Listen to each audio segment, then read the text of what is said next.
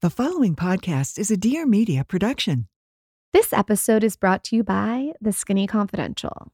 Butter brush, specifically. If you have not tried dry brushing, you are missing out. It is the best part of my day, especially as a busy mom. So what I do is I wake up, I'll meditate if I have time and my kids are asleep, and I'll go in my bathroom, and for 2 minutes, I will brush up under the heart and down over the heart and circular on my stomach for 2 straight minutes, and then I will hop in a freezing cold shower.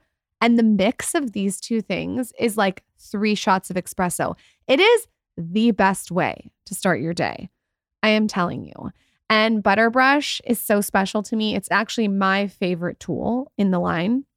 It's been something that I've wanted to create forever. It exfoliates, buffs off dead skin, and rejuvenates your skin. It's like a whole skincare situation for your body.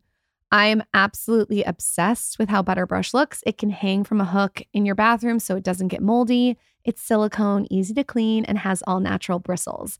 You can shop butter brush now on shopskinnyconfidential.com. That's shopskinnyconfidential.com.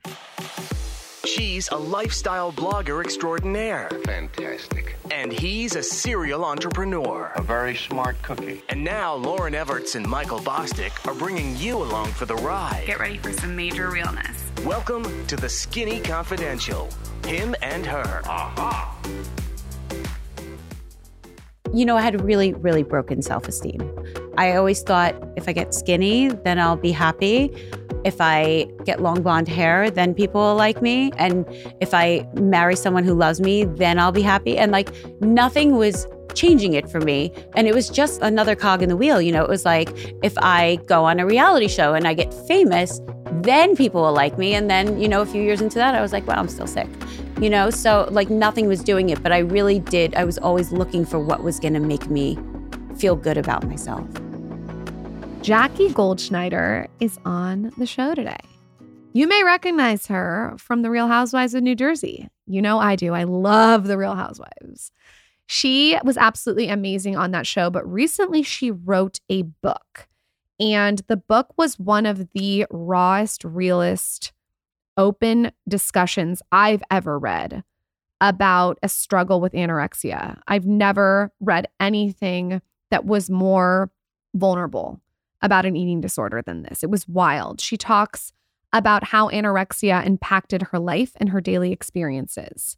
She is thriving now, and she's been really public with her journey of how she's gotten to this place where she feels self-worth. In this episode, we talk about her experiences with an eating disorder, how things changed when she had children, the BTS of Real Housewives, her struggle with never feeling good enough, how she healed from an eating disorder, her experience with fame, how to maintain a strong marriage, how to pivot, and how to have a long game of recovery. I really enjoyed this episode. She is just as open on the podcast as she is in the book. On that note, let's welcome Jackie to the show. This is The Skinny Confidential. Him and her.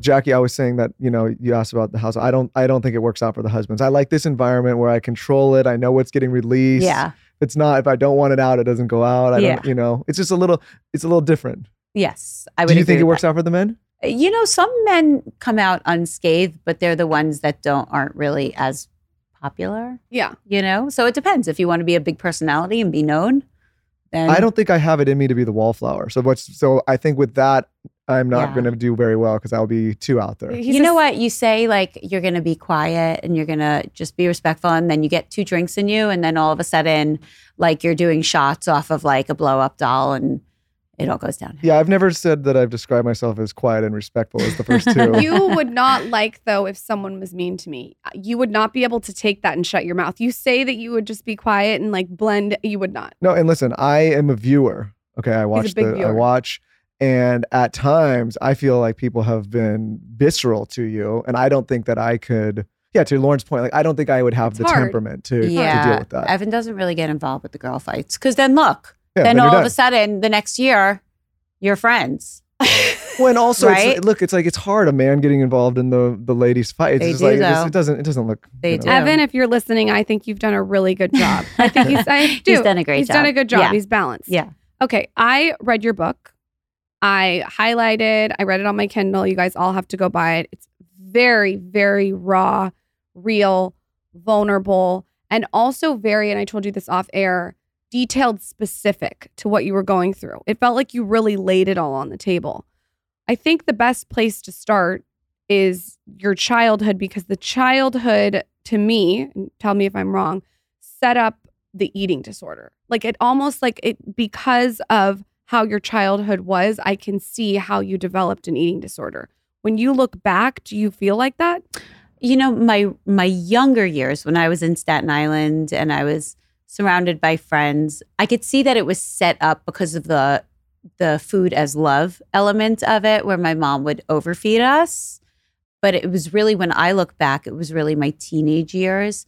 That was all the trauma, where I got all the mixed messaging. You know, it all coincided where like I was heavy and the doctor took the most vulnerable thing to me, which was I hated being left out. I still do.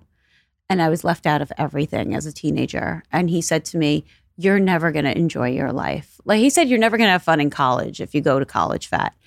And to me, what I heard was, you're never going to enjoy your life if you're heavy. So it was more my teenage years that I look back on as what formed the eating disorder. But I agree, it was probably the foundation was being laid in the early years with the overeating. And when I say childhood, I think I also mean your teenage years, like a lot of interactions at school and bullying. Yes, and it was definitely then. Not just your parents. I think like the school environment sounded like it was a lot. It was a lot. Yeah. I mean, I moved there my freshman year of high school. I came in I wasn't like a good looking kid. I mean, I had a pretty face, but I didn't know anything about anything. I was with my brother. We were the same grade, and my brother was disabled, and people were just, we were the new kids, and they were just brutal to us. What was the main reason that they decided to target both of you? I think we were new, so we had no friends. So it wasn't like we had any backup. Unfortunately, it's easy to target a disabled kid. And I was not like a chic kid, I had like big bushy hair. I was a little chubby. I wasn't a good dresser. I think it was easy. The two of us together, it was just easy. How did your parents like help you guys go through this? When you came home from school, would you tell them? No, I didn't tell them because I felt like they had a lot on their plate already. They spent a lot of time. My dad was always, my brother was like the first priority in his life. And I was also obviously his priority. My dad and I have a great relationship. And I always know that my parents loved me so much. But my brother had a lot that he needed. And my parents worked full time. And, we had other issues in our family. And so I didn't want to put that on them. So I'm not going to come home and cry to them about, feeling like I had no friends. So I just did my own thing. And what about your mom at this point? Like you mentioned that she was working a lot. When I read that, I work a lot. And so that resonated with me. Looking back, are you like, oh, that was really great. My mom worked a lot. It caused me to be independent. Or do you wish she was home more? I think when I was a kid, I wished that she was around more. But now I see the value in, I had a very financially secure childhood. Even now, like I won't pretend that it hasn't contributed to my financial security. Even though I work, I don't take anything from my parents. But, they paid for college, they paid for law school. They had money growing up, and I don't discount the value of that. So I liked having a mom who was like a powerhouse. It's interesting from a different perspective. I grew up, both my parents worked. My mom worked really late all the time, and still does a lot now. But I think, in a strange way, it has made me attracted to a different kind of woman, like a maybe, how do I say this? Like Lauren is a very strong woman. And in our marriage, it has not been strange for her to work and have her own thing and be, very successful. Like I'm very secure with that in a woman because that was what I viewed. Right. And the only reason I mention this is I have sometimes some of my male friends whose girlfriends or wives have their own thing, their own career, get like a little bit flustered if they didn't have that same example. Do you know what I'm saying here? I've seen it too. Yeah. They don't like, for me, like the more successful she is, I'm a big cheerleader for like, good, great. It doesn't do anything to my ego. I'm very happy for her. Right. But that's not every man. Yeah. I've seen a lot of guys sometimes get threatened by either your success or her success. And I just think it's interesting I think the reason is because I saw my mom work a lot. Right. Yeah, I would agree with that. When you look back on everything you went through, talk to us about when the doctor and you had that conversation, because that was a moment in your book where, like you just mentioned earlier, a switch flipped. Yeah, everything changed with that conversation. At this point in time, what exactly does that look like? Like from a food perspective, like what are you back then? Yeah, it was about like 5 bread exchanges a day. What does an exchange mean? An exchange is like a serving, and a serving is like maybe 70 calories worth of bread, a piece of light bread. It's not a lot of food. There was a few milks, which is a dairy, like a yogurt. There's a few proteins, there's a few breads, a few carbs, and then there's like bonus calories, which are like so minimal. And so you try to game the system and try to get as much food as you can with the lowest points.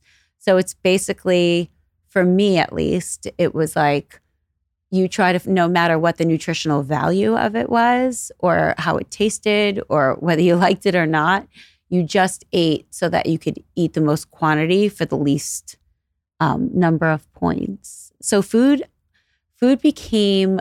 It lost all of its value as something that you enjoy. It just became a mathematical calculation to me. That's it. When I read your book, I told you off air too, it felt like I was with you, like in the kitchen. Like you feel like you're seeing. And to me, it felt like you meet this amazing guy, Evan, who you fall in love with, but you're almost in a relationship with a third person, which is the anorexia. Like it felt like it's like even when you're on a date, you said you couldn't even enjoy it. Oh yeah, it was my first priority. My first priority in life, until I had children, my first priority was maintaining my weight. And then after I had children, it was my children and then maintaining my weight. Did Evan feel that energy when he was in it, or does he now look back and he sees it? 24 hours a day. My eating disorder was fully present. And I say, like, I thought that I was keeping it kind of hidden from everyone because I did try to hide it as best I could, but I really did flaunt it. I mean, I would, count my calories on the Post-it notes all over the place. I didn't care in my family who saw me do it. Outside of my family, no one ever saw me do it. But inside my house, I did it. I was always writing down my calories. My refrigerator was filled with foods with no nutritional content. I hardly ever ate with my family. My freezer was filled with foods that were not meant to be frozen because I used to freeze all my food so they would take me a really long time to eat. So what do you mean? Like you'd have to he's someone that I feel like needs a bigger explanation than me of this because his relationship with food is. No, you always say this. No, it is. It's given no thought. Yes. So for Evan as well. Yeah, it's just no thought to it. Like if he wants to eat, he eats. If he doesn't, he doesn't. Yes. So I think if you could give more context, like you do in the book, he would understand. He doesn't understand when you say froze your food. Right. I was so scared of eating that if I wanted to, I was afraid of food going away too quickly. So eating for me was not something that I was entitled to do in my life. It was a treat. It was like an indulgence. So I wanted to make my food last as long as possible. So I would freeze things so that instead of chewing them and swallowing it, I could scrape it. It's like a way of savoring it for a longer period of time. It's a way of, I mean, it tasted like garbage. You don't even taste the food. But it was a way of making a meal that should take like a yogurt. A yogurt should take you about 3 minutes to eat if you're eating at a normal pace. It would take me a half an hour because I had to scrape the whole thing. When you look back at you then, did you know at the time that there was a disorder happening, or did you not have any clue? I had moments where I was like, this is really bad. Like the moment in Mexico where I was eating the tuna on the toilet. That was towards the beginning of it. I was only, 2-3 years into it at that point. It lasted 18 years for me. When you're going through this, and I'm always just fascinated by how people come to the decision to go on television, and you know that this is going on. Yeah. Were you ever worried about sharing your life? Well, when I got on TV, I had already had my eating disorder for 15 years. So I knew how to hide it. I also knew that I didn't look the way I looked at my wedding. So at my wedding, I was absolutely emaciated.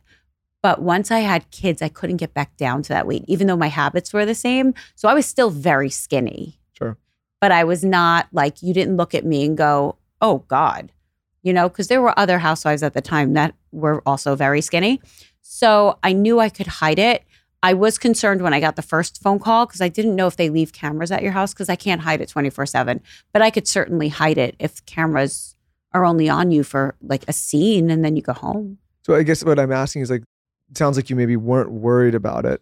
But Yeah. What is the motivation then to go on TV? I think my entire life up until definitely the past year, I've been in recovery for 2 years. So I've been in intense therapy for 2 years. And that changed everything for me. I think my whole life I was chasing this like idea of like how to be successful, which was, I had really, really broken self-esteem. And so I always thought, well, if I get skinny, then I'll be happy.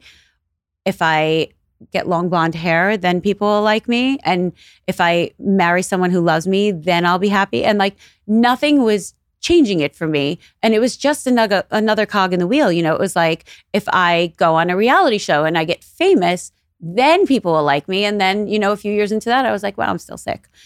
So like nothing was doing it, but I really did. I was always looking for what was going to make me feel good about myself. I think a lot of people feel like you just said, a lot of people feel like that. And I think it's really honest of you to say that. Yeah. It's like an if, when, then. Yeah. And nothing was working. Nothing made me feel good enough.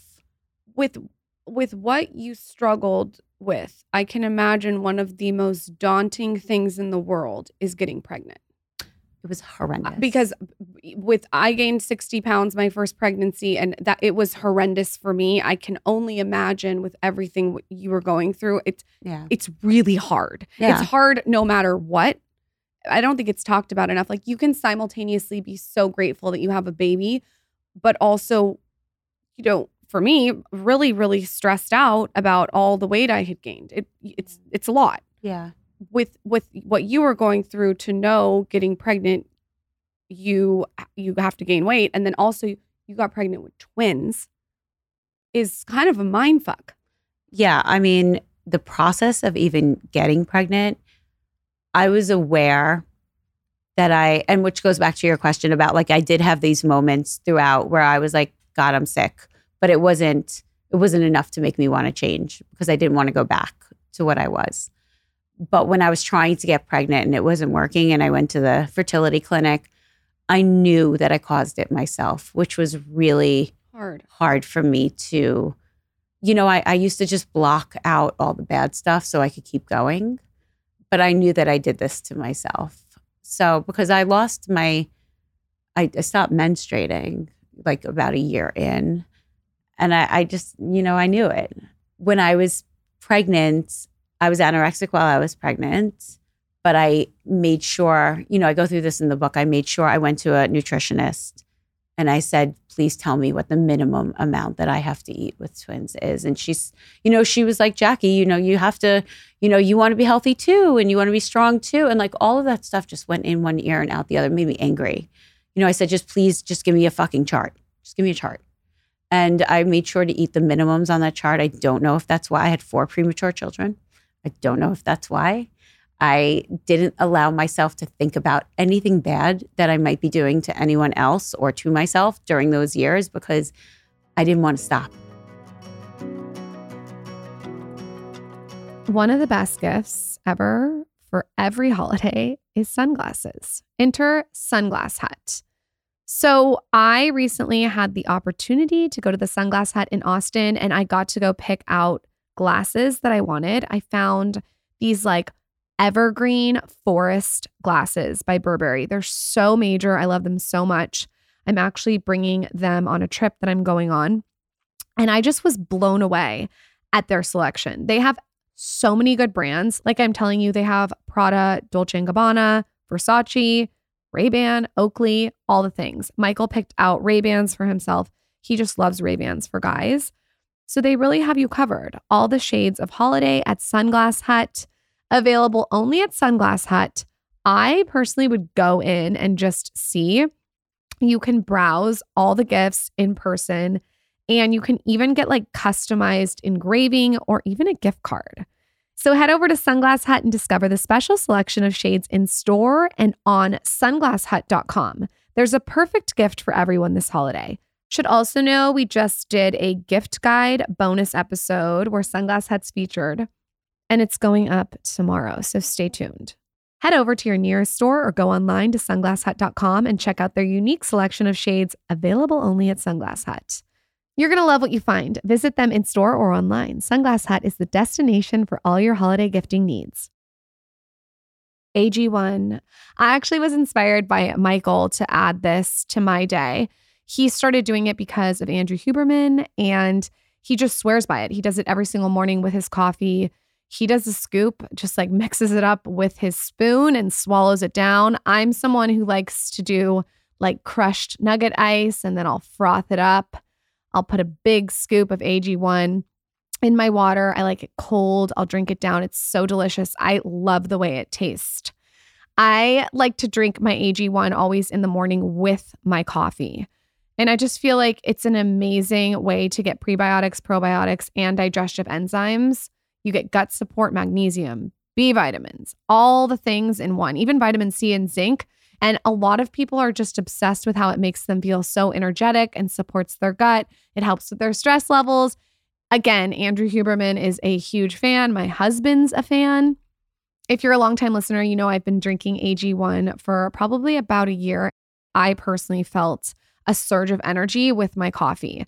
AG1 is a supplement I trust to provide the support my body needs daily, and that's why they've been a partner of our show for so long. If you want to take ownership of your health, it starts with AG1. Try AG1 and get a free 1-year supply of vitamin D3, K2, and 5 free AG1 travel packets with your first purchase.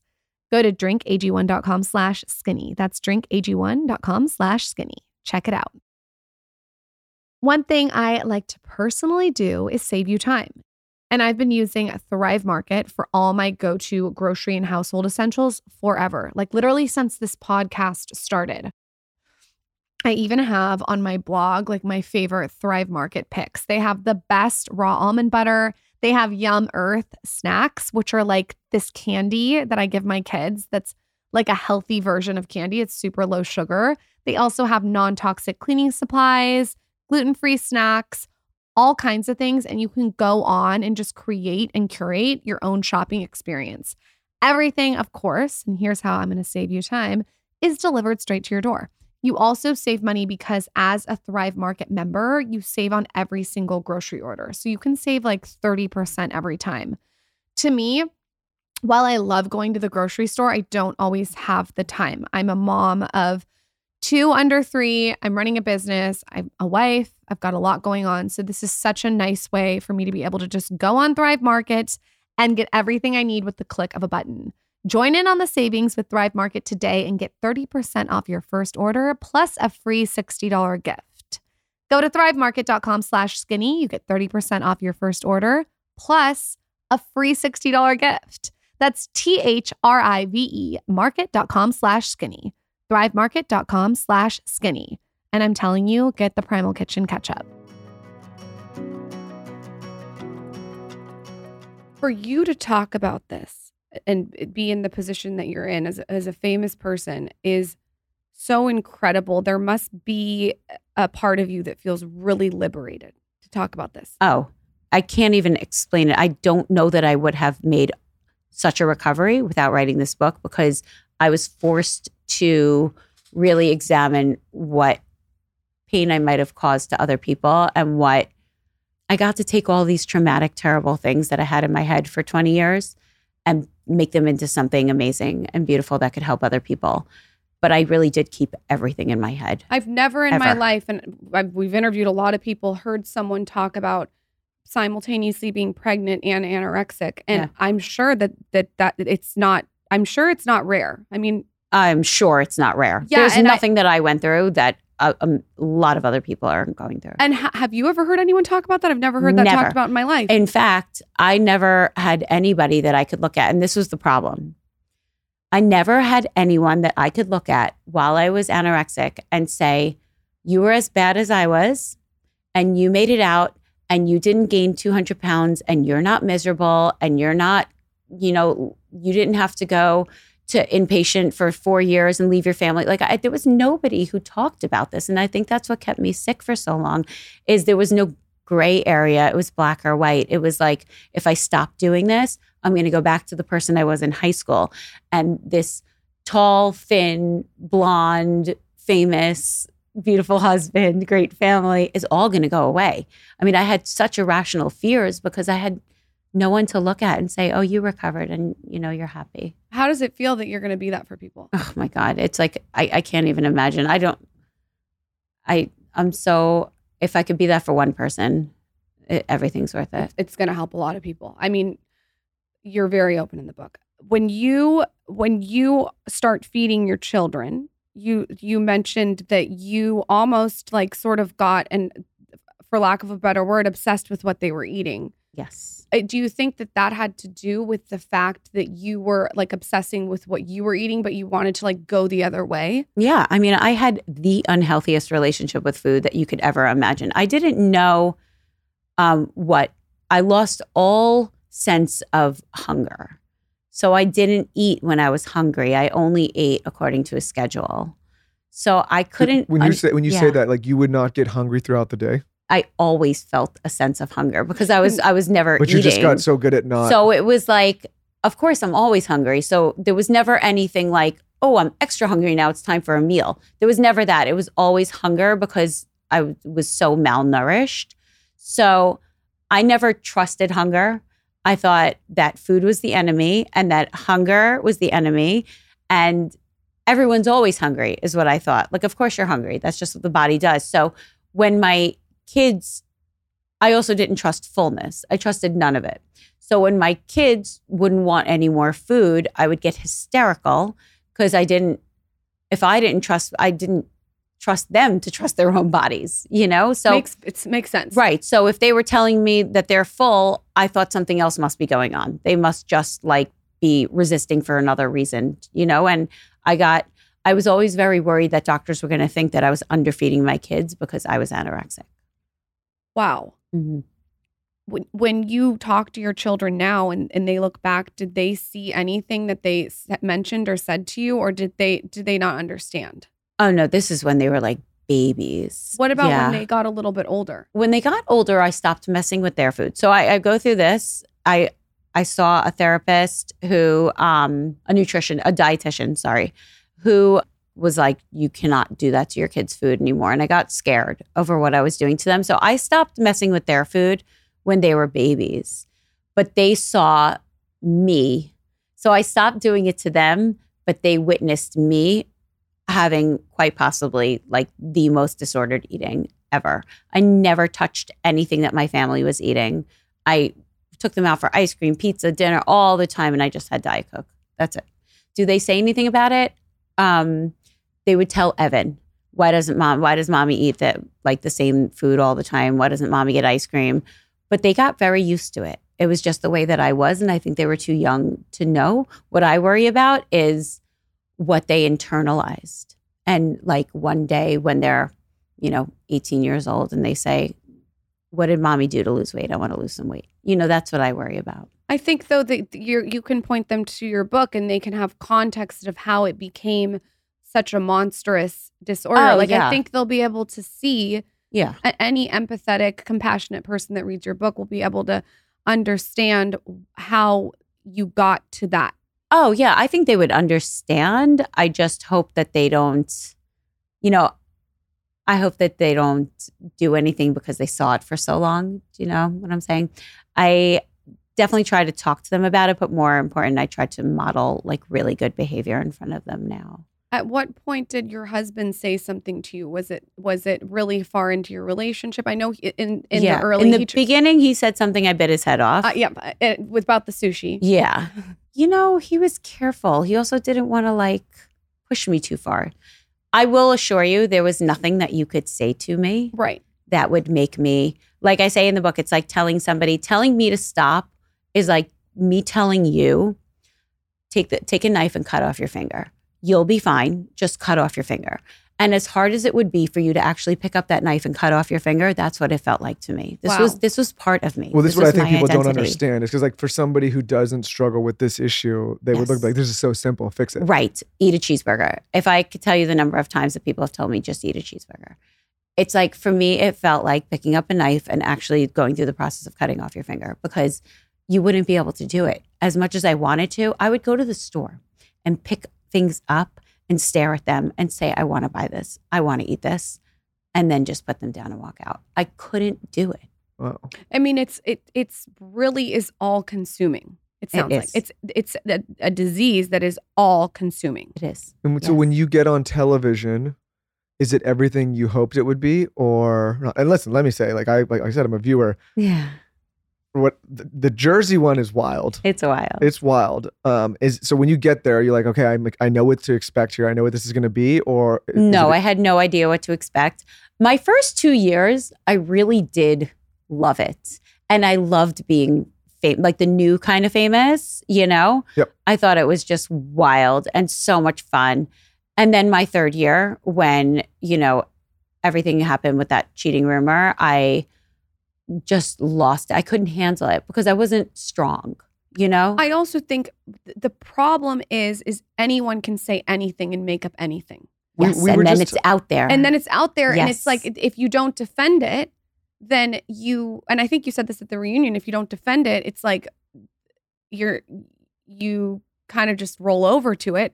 But if you do defend it, then it looks like you're being it's like you're kind of in a situation where you can't win. We were talking about, like, okay, I brought up Steve Harvey, and Steve Harvey has this thing where he says, in your marriage, like, it should be a closed circle marriage. You only deal with your own issues in your marriage. You don't invite everybody else, and you don't tell your friends, your family. Like, you deal with the marriage. And it doesn't mean you can't have a counselor, but it means, like, I don't need to run to my mom if there's an issue. She doesn't need to run to her dad. Like, we deal with it and that's how we kind of conduct our marriage. I think the interesting thing about doing what you do or going on any television property is, like, especially this kind of property, is the world starts commenting on everything with no actual personal knowledge of you. And they're, for whatever reason, and this is why people watch the shows, they want to see the high drama in these things, but they don't also realize that there's, like, this is a human on the other end of it. Mm-hmm. And they're commenting on real things that can have real impact, or things that aren't real that could also have impact. Yeah. And they also blame you because you went on it. You signed on for this. Yeah. It's like if I come on, nobody really says, well, you signed up for the podcast. And on reality TV, it's like, you've signed up for this. I'm allowed to take any punches I want. Yep. I'm allowed to say anything I want. Like, this is your life now. This is what you signed up for. Mm-hmm. Yep. I think as a viewer watching that, it looked to me like you were someone who had a really strong marriage in the group. And that was a really, I don't think this, but I think maybe some people thought that it was a strategic way to take you down because your marriage was so solid. Yeah. It's like, go for the jugular with you. Yeah. Because to me, like, your marriage, like, looks very strong. It looks like you guys have each other's back. He's great. We're good. And so that's what they almost like take the strength and rip it down. Yeah. Well, this is why I'm saying it never works for the guys. Either you have a great marriage and you're a good guy and they're going to take you down, or you're a total scumbag and they're going to take you down. Like, there's no, like, it doesn't matter if you're good or bad. Like, yeah. I mean, it comes for everybody, Yeah. unfortunately. Yeah. I don't know anyone who gets out unscathed. Other people have handled it differently than I did. And even Teresa has said to me, like, I thought you were just going to, like, have a fight with me and be like, my husband doesn't cheat on me, and then it would be over, But I couldn't do that. I didn't know how to do that. Like, I was so scared of the world, and I had so much anxiety over everything, which of course manifested as an eating disorder. But I had so much anxiety over everything that I turned it into just this, like, monster, and I let it consume me, and I dealt with it by starving myself. So even though I never got rid of my eating disorder, like, it was always there, I was always anorexic, it took a turn, and I started to get, like, hysterical with it. So I would deprive myself of food because it felt like I was punishing myself.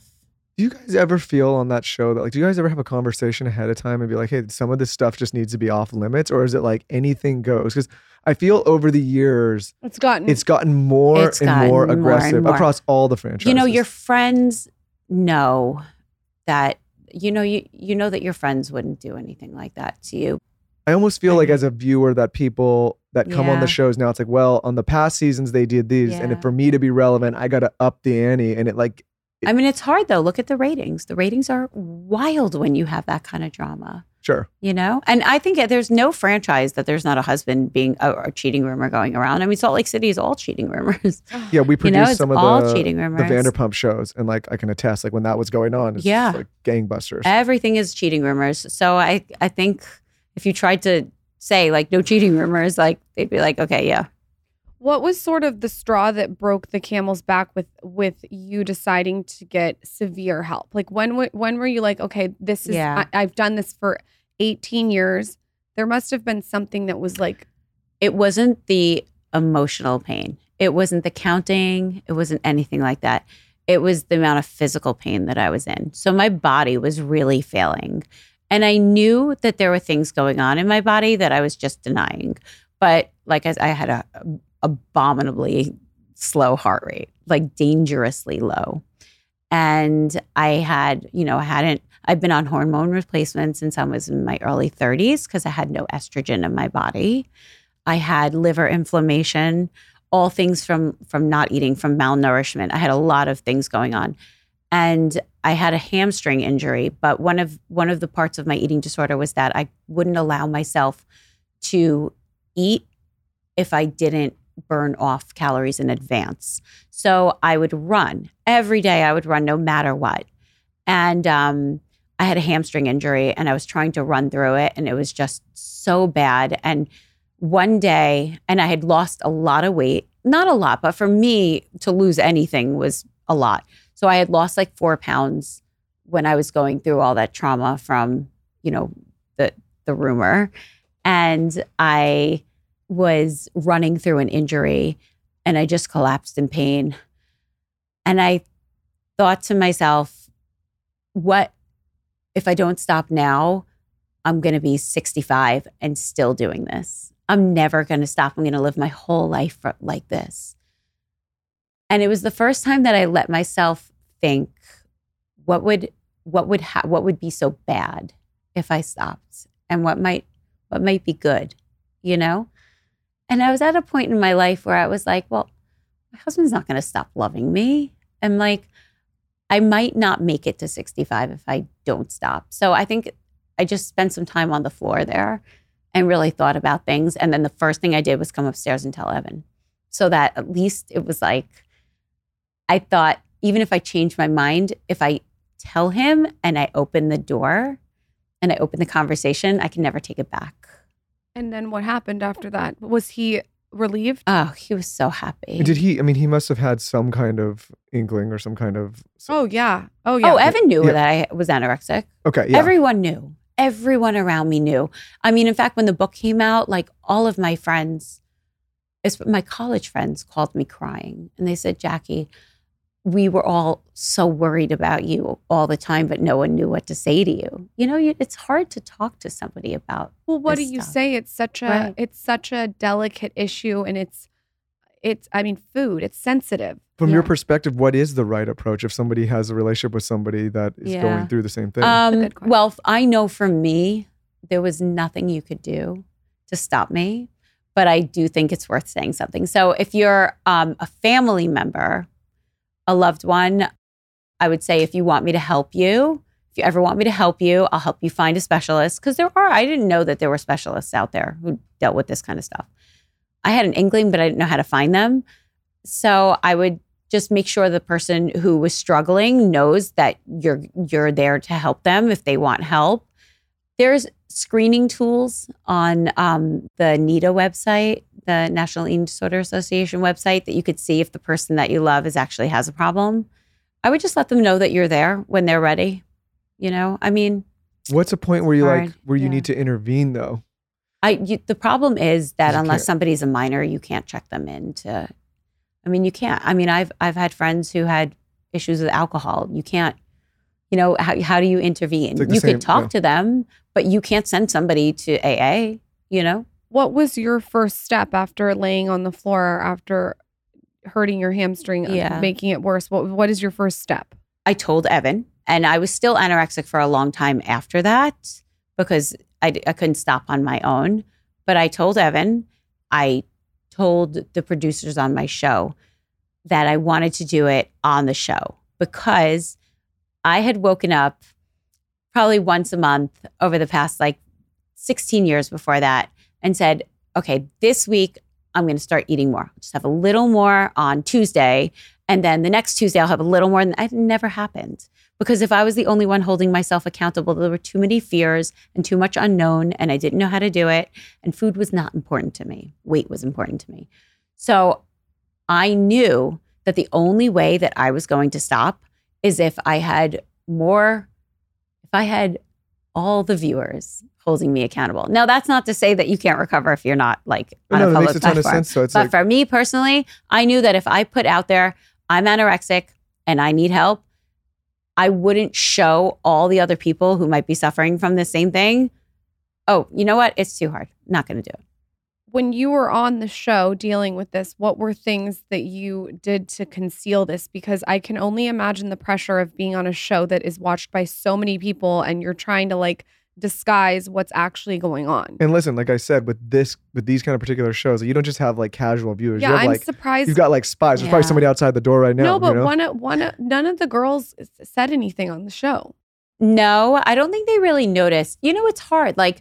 Even during food scenes, a lot of people don't eat, not because they have eating disorders, because, it doesn't look as good to be chewing on stuff as, a lot of times there's an intense discussion or a fight going on or a table being flipped over. Yeah, right. And the food, the food is not the focal point. So you can get away with it. You're not going down there to sit down. You're going there to film a show. No one's really watching. I think there's one blog that keeps track of what people order. But other than that, this is what I'm talking about. This is nuts. Oh, every part of your life's dissected. But you could really get away with it. And I did get away with it for a while, but it didn't stick because there were too many times where it was outside of meals where I got really weird around food and I'd be the only person not eating it and the only person who didn't take a bite of something. I couldn't even take a bite of something. Wella Professional's new line, Ultimate Repair, is the most premium line to date. And it was developed with 140 plus years of experience and research to deliver the very best. Miracle Hair Rescue repairs hair in only 90 seconds. So here's how I like to use it. I will do one of two things. I'll take it to when I get a blowout. I'll go for a blowout and I'll bring it with me and I'll spray it in my hair before they dry my hair. Or, and this is a real move, when I go on vacation, I won't blow dry my hair. I'll give my hair a break. So I'll take a shower, I'll get my hair wet. And then when I get out, I'll spray the Ultimate Repair Miracle Hair Rescue in my hair. I do 5 to 10 pumps. And then I'll put it in a sleek bun and leave it wet. And you don't have to rinse it out. So you don't need to rinse it. You can just put it in your hair, you can comb, and you can put it in a sleek bun. And it's like a multitasking bun. So the product has key ingredients like AHA and omega-9, and these rebuild the hair bonds inside the strands and replenish the outside barrier of damaged hair. So I have had a lot of heat on my hair. So this is really nice to have this bonding serum that repairs hair damage in 90 seconds. It's honestly incredible. I just gave some to my executive assistant, Katie, and she's obsessed too. You notice a difference very quickly. You can purchase Ultimate Repair Miracle Hair Rescue at Amazon and Ulta now. What is so wild to me is that people are so concerned about what they're eating and what they're ingesting, and then they'll give their dog crappy food. I just don't understand that. If you're going to give yourself the best food, you want to give your dog the best food. So enter the Farmer's Dog. They make and deliver fresh, healthy dog food. So this is developed by vets, nutritionally balanced, and made from real healthy ingredients to human food safety standards. I know that this is absolutely amazing because I give it to my dogs. This is the wet food that they like. They go crazy when I give it to them. But most importantly, I've noticed that my Chihuahua, Boone, his eyes used to be super weepy. They had these huge I don't know, it's almost like a black wetness underneath them. And since having real dog food, like the farmer's dog, it's all gone. Like it disappeared. His skin is shining. His coat is shining. His energy levels and his breath even smells better. I'm not even joking you. To give you a little background, traditional dry and wet dog food usually is really highly processed. And it's usually super low ingredient. So the farmer's dog, nip this all in the bud with real food. Get 50% off your first box of fresh, healthy food at thefarmersdog.com/skinny. Plus, you get free shipping. Go to thefarmersdog.com/skinny to get 50% off. That's thefarmersdog.com/skinny. I can only imagine that as you start to recover, that it's not sort of like it's complex. Like it's not like you just go into recovery and you get better. No. Can you talk about that? Because I think people also think this with AA, you go into AA and you get better. That's not really how it works. There's setbacks, it seems. And like, how does that work? You know, and that's one of the reasons I also wanted to write the book, because I felt like, even though I thought that the show did a great job with my story, I think it was a little bit of a disservice to people who are struggling, because you know, like a reality show storyline has, the best ones have a beginning, a middle, and an end, right? So I think that the way it was portrayed a little bit was that the beginning I was very sick, and in the middle I got help, and at the end I ate ice cream, and then it was done. And the ice cream was just the very beginning for me. So that's why I didn't want to like give off the impression that it's just that simple. The recovery process for me was, it took a while. It was 2 parts, which is why it's important to be in therapy and to work with a dietitian, because there's the food part, like the actual food that you have to learn how to eat again and like trust your body and trust your hunger signals and all of that. But then there's the part where you have to really dissect. And I'm not like a therapy freak or anything like that, but like you need to really dissect like how you got here and why you would do that to yourself and why you would like essentially like slowly kill yourself to be thin. You look amazing. Do you feel like you're in a really good place now? Yes. I think I'm about like 80% recovered. And I don't have any kind of an eating disorder anymore. That last 20% is a little bit of like disordered thinking around food. So still some fears that I have around food. There's still some fears that I have around specific foods that I labeled as like the worst of the worst for so long that I still haven't eaten. I get worried. I still probably get more guilt than other people after I eat a meal that I would never have eaten before. But at the same time, I have no more social anxiety around food. I don't look up menus in advance. I don't worry if I'm going out 6 nights a week. I never worry about what's going to happen if I have to eat 6 meals out. And it's like a full-time job has gone away. To sort of like kick this mistress out of your marriage, because it's like kind of like it's gone. It's gone. Yeah. How has that been for your marriage now? I mean, it's just you get to share things that you never did before. Yeah. We take longer vacations. We go away for a week at a time. Vacations with the kids. Were a huge vacations stress. Were a big thing. I would never leave for more than 3 nights. Why? Because like you were away from the types of food that you It was wanted. just too many meals out for me. I couldn't handle it. I would have like a nervous breakdown. I would go to a restaurant and just not eat because I couldn't eat that many meals out. It was too much for me. And also it was really unenjoyable because if I went out for breakfast, I would have to have, there were very few foods that I trusted. So every meal was so unenjoyable for me and so much work for me to get through. And then I was starving. So I only had hard-boiled eggs and I would peel the white off, leave the yellow and just eat like 18 hard-boiled eggs for breakfast. I mean, it's a lot. It was a lot. It's a lot of work. It's all consuming. Yeah. And it would, like the foods on vacation would make me feel sick. So I never had good time on vacation because I just couldn't eat. I mean, Evan and I go out all the time now. I can go out to dinner 6 nights a week. I can do everything. I could have, we share a lot of stuff. There's also, I mean, all that time I spent counting things is gone. Oh, that must be so nice for you. It's like a weight off your shoulder. Nice. I won't pretend that I'm like fully there because I still do get a little nervous sometimes around food, but there's no anorexia left. I never, ever restrict. I don't count. I take days off from the gym. So that's great. But I still, I'm still with the same therapist that I wrote about in the book, the one that people saw on the show, same dietitian. I never go backwards. There's times where my progress stands still for 3 weeks, 4 weeks, but I never go backwards. And then I take baby steps. But it sounds like all in all, as it relates to the show, it was a positive experience for you because it helped you. Stay calm. I don't think I would have recovered if I didn't hit a rock bottom. Yeah. Now your relationship with the show, how has it changed? Because you went from being full-time to a friend. And in some ways, like a friend is like the perfect taste of everything because you can kind of have a boundary and you're not so inundated in it. Yes. Last season, I was miserable because the friend role coincided with, the way that I gained weight. Wait, does friend mean you're not on the main credits, but you're still in the show? It means I'm not full-time, I'm part-time. Okay. But I'm still in every episode. It's very strange. It's a different thing than I thought it was. When the way that my recovery went was I gained a lot of weight in a very short period of time, and it didn't start right away. So I started eating a lot more. And I was excited and I was so happy to be eating a lot more. And I hardly gained any weight the first 3 months. And then pow, everything came on. I don't weigh myself, so I don't know how much, but I'm guessing a good 12 to 15 pounds I gained in a 3-month period. And I was beside myself. And that was from January to April.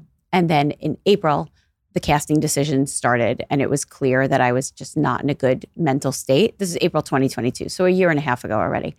And I was not in a good place mentally. And I think the show knew that and I knew that. And we all felt like a full-time role was not probably the best thing for me.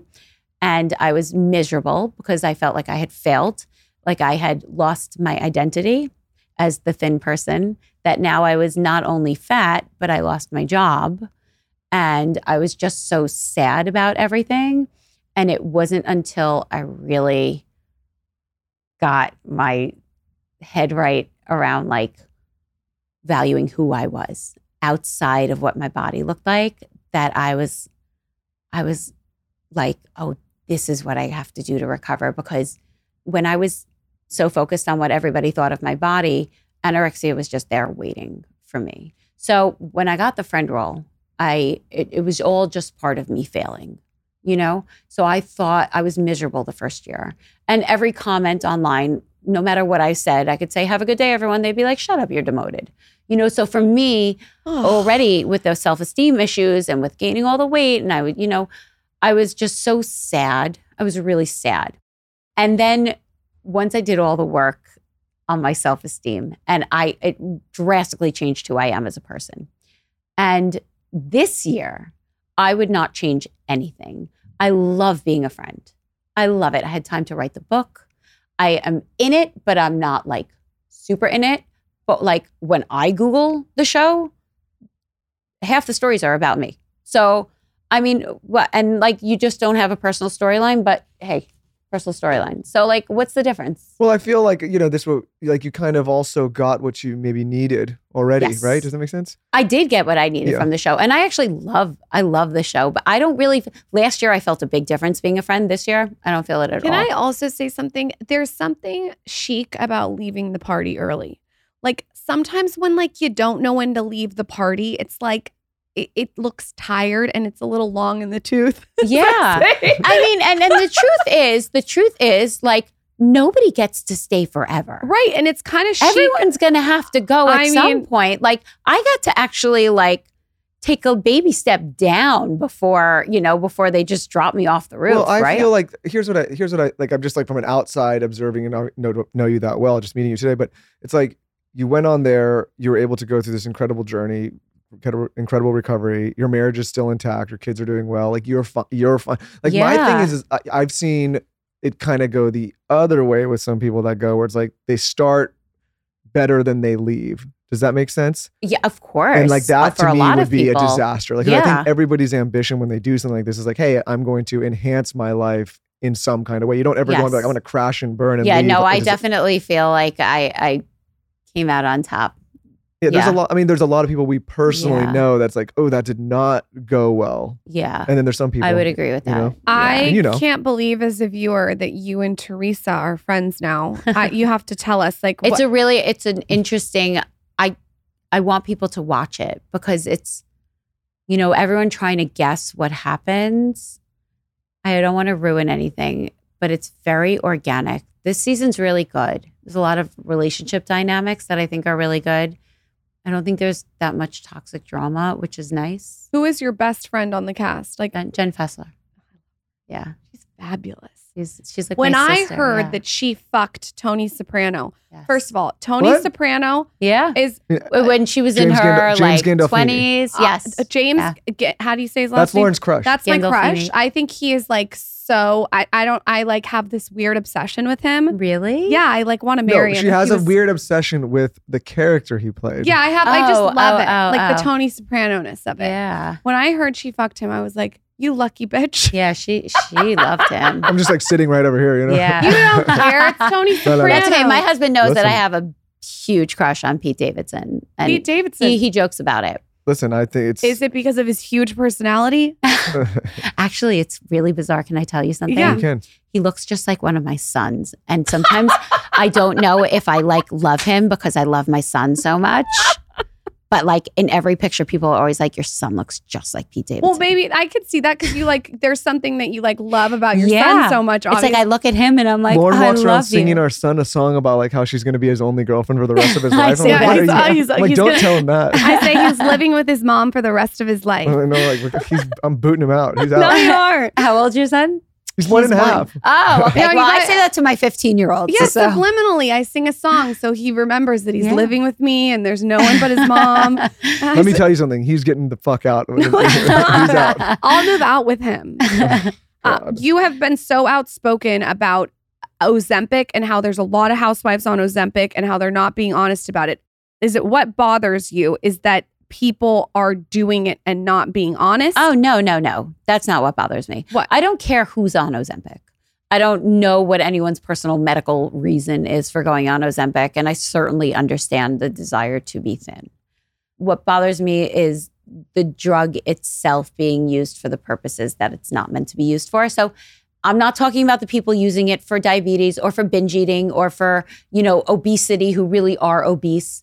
I'm not talking about that. I'm talking about people who are using it for the last 10 pounds. And the reason that I have a problem with it is because I have skin in that game. I know what happens when you try to stop. You can't. It's very hard when you get really thin to then go backwards after the whole world just told you for the past 2 years how unbelievable you look.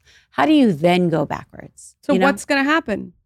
I don't know. There's no long-term studies on it. Our friend Peter Attia, I don't know if you know him. He's a I know that longevity expert. And he came on the show and he works with a ton of patients. And he's actually he said he's taken his patients off of this because of the long-term studies.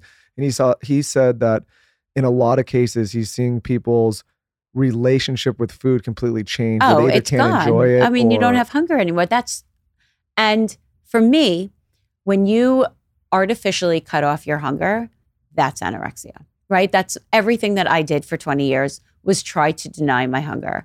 And that's what these drugs allow you to do. So for me, it feels like an injectable form of anorexia. I don't know what the long-term studies are. I know that in the short term, it can cause intestinal blockage. I know that you lose a ton of muscle mass, and none of those things are good for you, especially as you get older as a woman, but in the long term, who knows? And if there comes a day when they start to realize that there are long-term things that make it very dangerous to be on this drug, then people are going to have to stop, and you're going to have a world of people who never had issues with food before that are, suddenly have eating disorders. I think like part of like the problem with, I guess, forever is just like people not understanding that there just really are no shortcuts in life. Like there's just no shortcut. Like you have to do the things that you have. They may be hard, but like the things that we all know you should be doing, you need to be doing, and shortcutting your way there is going to cost you something at some point. Yeah. And it's just scary when you don't know what that cost is. I think it looks like a miracle drug to a lot of people right now. And so I think people think that they did find a shortcut. I hope that there's nothing that comes out long term. I also don't have any envy at all because I'm enjoying eating so much now. I'm like a kid. It's like really like a kid discovering food for the first time. There's a lot of foods that I have for the first time where I'm like, wow, I really like that. Or like, wow, that's not as good as I thought it would be. You know, and what's like the best? What's something that you're like, this is oh my God, I could eat tuna fish all day. I still have not had pizza though. And I think you should go to Ruby Rosa. That's the best. I wouldn't even know where to start. Go to Ruby Rosa and get the margarita pizza with a glass of wine. Yeah. So fucking good. Yeah. Yeah. Tuna fish. Tuna fish. You know what's good in tuna fish? Cornichons.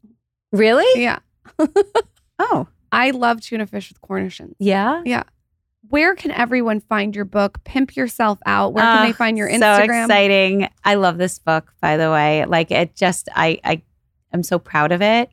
Amazon, Barnes & Noble, every independent bookstore. You can find it anywhere that books are sold. There's an Audible. I did the audiobook myself. A lot of work. It was so nice though to actually sit down and read the entire thing beginning to end. Yeah. I loved it. Audible, ebooks, Amazon's the easiest. I got mine on my Kindle, you guys. I highly recommend it. The Weight of Beautiful. Jackie, thank you for coming on. Thank I'm you, Jackie. excited so to watch much. you flourish Thank as you. a friend. Thank you. With Thank you, boundaries. Jackie. If you are looking for a gift for Christmas, you have to go to shopskinnyconfidential.com. We have you covered. Body care. We even have all the face tools that you need. I personally think the ice roller is such a good gift. If you want a stocking stuffer, though, you could always go for the driving gloves. But if you're looking for something that will shock the person you're giving a gift to, you have to check out our new dry brush. Butter Brush is my favorite tool we've ever launched. To stock the site, go to shopskinnyconfidential.com.